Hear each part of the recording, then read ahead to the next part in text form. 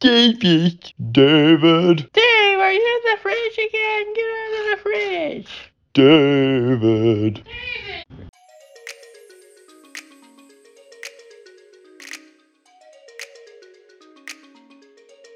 What is up, everyone? This is the David Wells Experiment, and I am your host, David Wells. So, we're going to talk about video games, a subject I've approached many times before, but we're going to focus in on two companies that I don't think get the attention they deserve.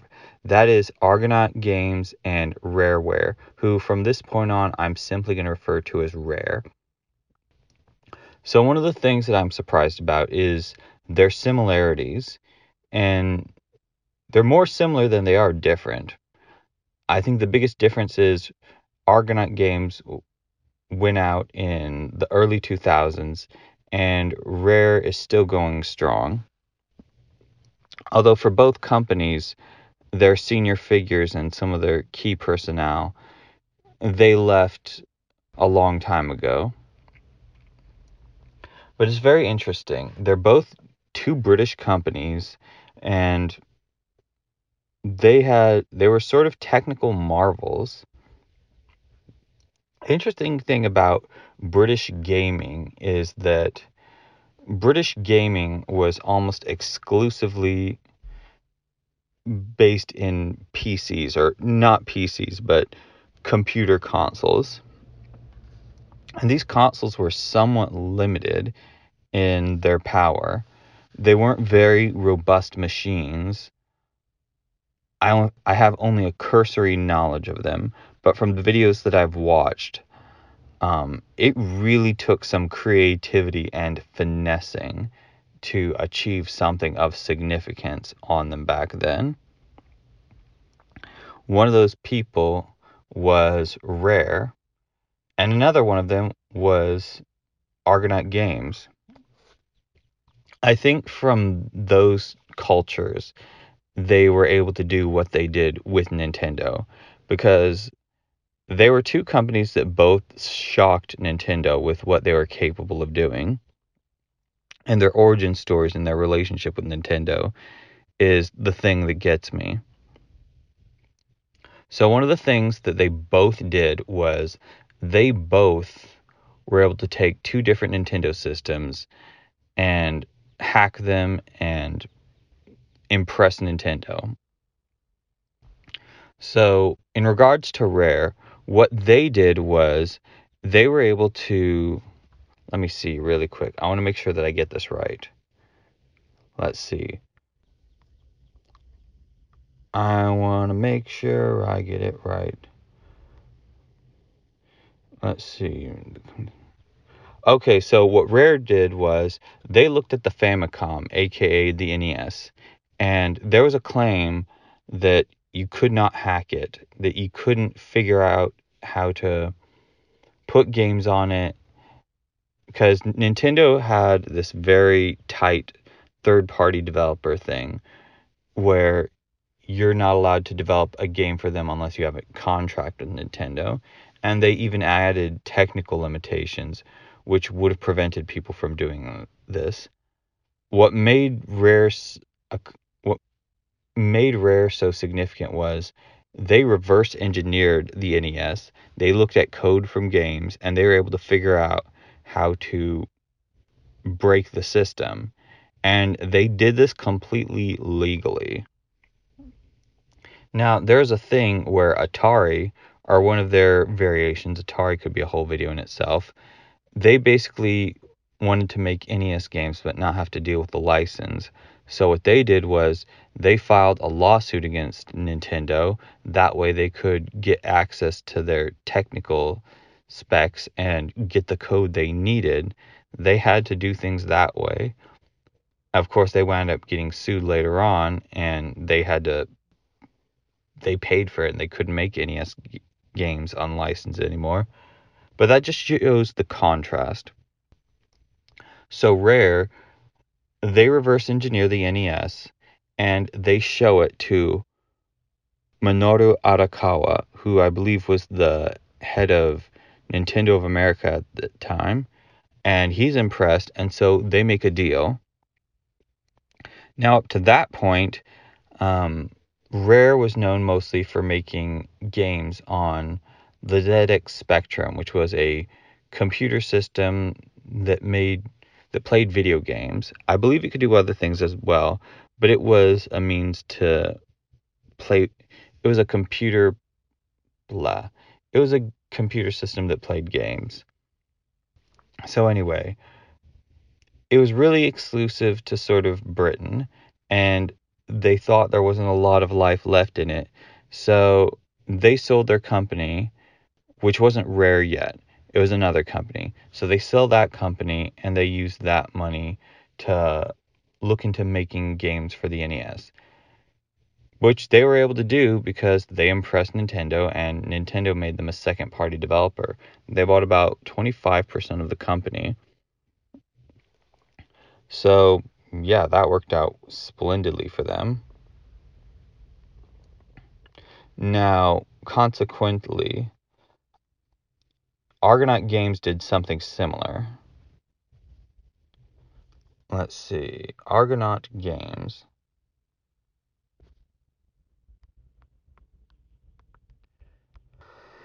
So, what Argonaut Games was, they reverse engineered the Game Boy, and they were able to, similarly get a deal with Nintendo. And they were also known for.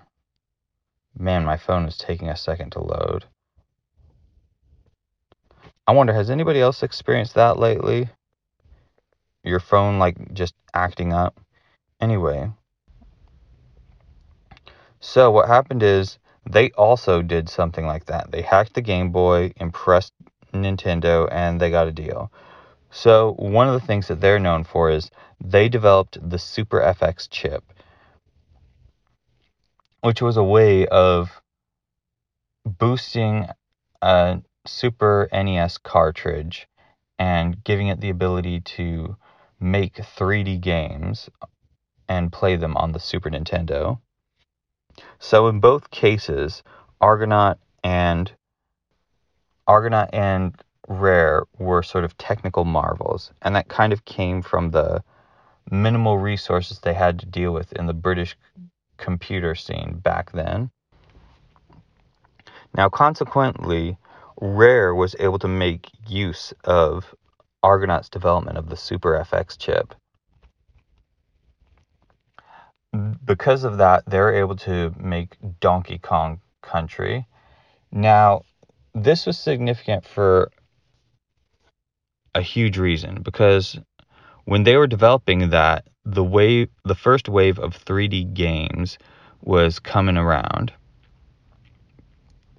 So what happened is the Super NES was kind of like getting close to the end of its life, and they Rare invested heavily in these high-end silicon graphics computers that at that point had been used for like Jurassic Park and Terminator 2 to develop some really high-end graphics in films. Their idea was to use it for video games. So what they did was they made 3D models, and they used those models to make very high-end looking sprites. And Donkey Kong Country for the time was a technical marvel. It showed that while 3D games were around the corner, the Super NES had a lot of life to live, and they helped milk it for all it's worth. Argonaut Games, they produced Starfox, which was an actual 3D game on the Super NES. There was you had to pre-render it. It was very rudimentary 3D graphics, and you played it on the Super NES. They were going to develop a sequel for Starfox, but given that the N64 was around the corner, Nintendo was like, hey, we don't want to make something with our 3D system so close, because I believe they were also working on a 3D Star Fox game, and so they wanted the leap in technology to seem bigger. They didn't want something that was so close to its release, because I felt it would have watered it down, or the impact of the game. So anyway, that gets shelved. Later on, I think it gets released on the Nintendo Switch's Super NES emulator, but that's another story. So anyway, they both are these really successful companies from Britain that Nintendo has a pretty good relationship with, but it doesn't last long. So the break with Argonaut was, so there's this story which I hear is contested, that Argonaut wanted to develop a 3D Yoshi game, and Nintendo was like, we're not so sure about that. So basically, what Argonaut does is they take the idea of working with Yoshi and they rework it into a game about a crocodile called Croc, Legend of the Gobos. And this gets released on the Saturn and the PlayStation and a PC there's also a PC version. Now, people rip on this game because I've only played Croc 2. I've seen walkthroughs of Croc 1 on YouTube, but I think it was an accomplishment. Again, just going off my experience with Croc 2 and the video I've seen of Croc 1, it's not too dissimilar. One of the big criticisms I hear about Croc 1 is that Croc handles very tank-like, and they hadn't quite figured out how to use a D-pad to control a character that was moving around in 3D space. Anyway, I think the significance of the game is it takes the platform model and it transposes it to the 3D realm. Because one of the things about 3D games is that when that was happening, it sort of, that extra dimension, the Z-axis, it sort of threw a wrench in the formula of video games, especially platformers. Because one of the things about platformers was it was always about get to the end of the level. And a lot of people try to figure out, okay, well, how do we do that? Because with this third dimension, you can avoid enemies. One of the developers of Crash Bandicoot famously said, um, with all that free space, the challenge ratio is compromised. So, two great examples of 3D platformers, Super Mario 64 and Crash Bandicoot. So, Super Mario 64, it isn't such a priority to just step on the villains. There are villains to interact with and you have to avoid, but the direction that Shigeru Miyamoto decided to take the game in was it is more about exploring the area that you're in. Just walking around is part of the fun itself. There are challenges that you have to face, but part of the fun is just exploring this new world. And that was definitely one of the aspects for me. And Crash Bandicoot, on the other hand, there was a fixed camera and you had a very linear path. You could basically go forwards and backwards and side to side, but it was much more. This was their attempt at sort of a 3D action game, a platformer game. And they tried to work within the limitations of the PlayStation. And one of the reasons they went this route is because they wanted Crash to feel like a cartoon and not a video game. Because 3D graphics at the time looked very blocky and inexpressive.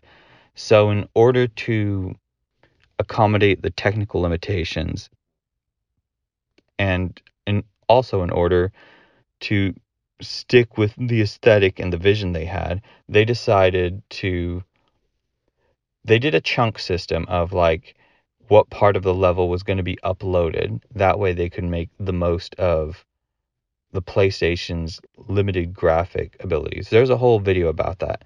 Anyway, I only bring up Super Mario 64 and Crash Bandicoot to sort of add to Croc 2, or Croc 1 and Croc 2. I feel that while some people have criticized the gameplay as simplistic, it really sticks to the traditional platformer of reach the end of the level and makes it work in a 3D space, because I feel it does that in a way that it has the sort of exploratory aspect that Super Mario 64 has, but it also has the platformer challenge that Crash Bandicoot has. Again, there were technical limitations, but yeah, I think in a way it while Super Mario 64 and Crash Bandicoot, they both honed in on specific aspects of 3D games. Croc 2 was sort of the best compromise to sort of like bring platformers to the 3D. So in those regards, I believe that it was more successful. And it really sort of took further down the line before, we got games that fit with the traditional 2D platformer in 3D. But they were the first to do it, and I think they did it the best. So anyway, they do that, and Super Mario 64 actually beat them to market by a couple months. And the rumor is that Shigeru Miyamoto said he apologized to Argonaut for not doing the game and said thank you for giving them the idea. But this is contested because of due to the nature of development of games. And Miyamoto has said that he had always wanted to do a 3D game, but that the technical limitations of the Super NES, even given the Super FX graphics card, prevented them from doing that. So I'm not entirely sure that they got the idea from Argonauts to do a 3D game. I think they just differed on which character they wanted to use and how involved they wanted to be. But anyway, that led to Argonaut sort of Miyamoto and Nintendo not working with Argonaut on a 3D Yoshi game, led to them going off and making Croc themselves. And they would be around for another decade, but they didn't get enough. I'm oversimplifying it, but they didn't get enough games made, and they wound up going out of business in the early 2000s. Rare is a different story. What happened with Rare was, so they made the Donkey Kong games even well into the life of the N64. The last one they did was Donkey Kong Country 3. And yeah, at that point, the Super, no, the N64 had been around for a bit. And so they helped the SNES enjoy sort of a long Indian summer. So what happens is they're like, okay, let's go into the next dimension. Now, okay, I will be very impressed if my audio AI gets the sound of that dump truck out of the background. Um, if so, go and look into Auto AI. This isn't a sponsorship thing, but I just believe in their product. So if you want to make a podcast, AUDO Auto AI. It's a speech enhancement AI, and I hope down the line I could get sponsored by them. That would be awesome. Okay, the truck is gone. So anyway, they move into the third dimension. Now, Rare they do a couple games for Nintendo, because at that point, Nintendo was a 50% owner of Rare, and they had a good relationship with them. So one of the things that Rare does is they give one of their newbie teams, one of their newbie divisions, a chance to make a first-person shooter game. And this game, nobody really thought a whole lot of it back then, but this game went on to become GoldenEye, which set the standard for first-person shooter games, especially in 3D. And interestingly enough, first-person shooter games are kind of the reason that I got out of video games in the first place. But again, as I've said before, another story for another time. So anyway, that's a huge success. Another thing that isn't such a success is a game called Conker's Bad Fur Day, which the reason it didn't succeed is because Nintendo gave it almost no press coverage at all. And one of the reasons was because it was designed for a mature audience. And Nintendo is famously a sort of a family-friendly company.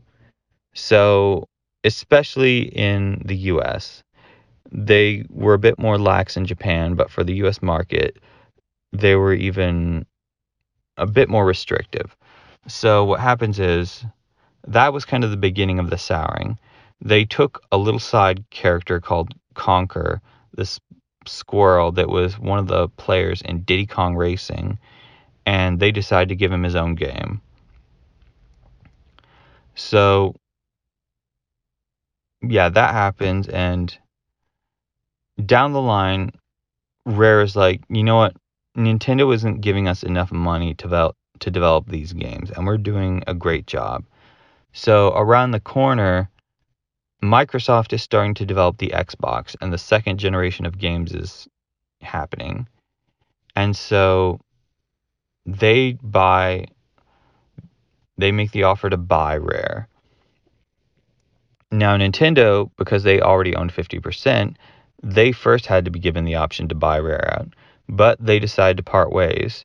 And in an unusually conciliatory move, perhaps because of how much success they'd brought them, Nintendo allowed Rare to keep all the characters that they'd created. I think they have this weird joint custody thing with Diddy Kong because Rare created him for Donkey Kong Country. So it's sort of a Marvel Sony deal, like with Spider-Man, sort of. And so Rare famously ends things with Nintendo, and they start focusing on making games for the Xbox. Now, one of the things that Xbox did was they realized we don't have a handheld, so they allowed Rare to develop games for Nintendo's Game Boy Pocket and the Game Boy Advance. I might be mistaken on that in regards to the Game Boy, but definitely for the Game Boy Advance, they let them reunite with some of their properties that they had made at Nintendo when they were still part of them. So down the line, Rare's founding members, they decide to leave Rare, and the company continues on. Now, one of the most interesting things is years down the line, two of Rare's characters, Banjo-Kazooie, appear as third-party characters in the Smash Bros. Game, and Masahiro Sakurai, the creator of Kirby and Smash Bros., says, even though Banjo-Kazooie is on a competing system, I encourage you to go and play it. And it's when he's talking about Smash Bros. And that made sense. It clicked why third-party developers allowed their characters to appear in Smash Bros. It's basically free advertising for an audience that might otherwise not play an Xbox or a PlayStation game. And, it helps them. It's a mutually beneficial thing. So that is basically two British companies that worked with Nintendo in the early days and in a sort of transitionary period of video games. I do think it's a shame that Argonaut Games they basically dissolved. I mean, the people who really made a difference in their heyday, they went on to do other things, but it's a shame that it went defunct and their company didn't live on because they were part of huge milestones in the video game industry. And I do think that their work deserves more credit than it gets. Because I have a lot of fond memories as a kid playing Croc 2 with my brothers and sister. Anyway, but it just speaks of both companies, how they had such little resources, that they had to have a deep, intricate technical knowledge that helped them to be able to be creative. They knew all the variables, all the factors, and they left no stone untouched. And both of them were able to accomplish some great things. So I think they deserve to be remembered for that. So that is my review of Rare Games and Argonaut Games. Again, this has been the David Wells Experiment. I'm David Wells. Have an absolutely super day, and we will see you next time. Bye.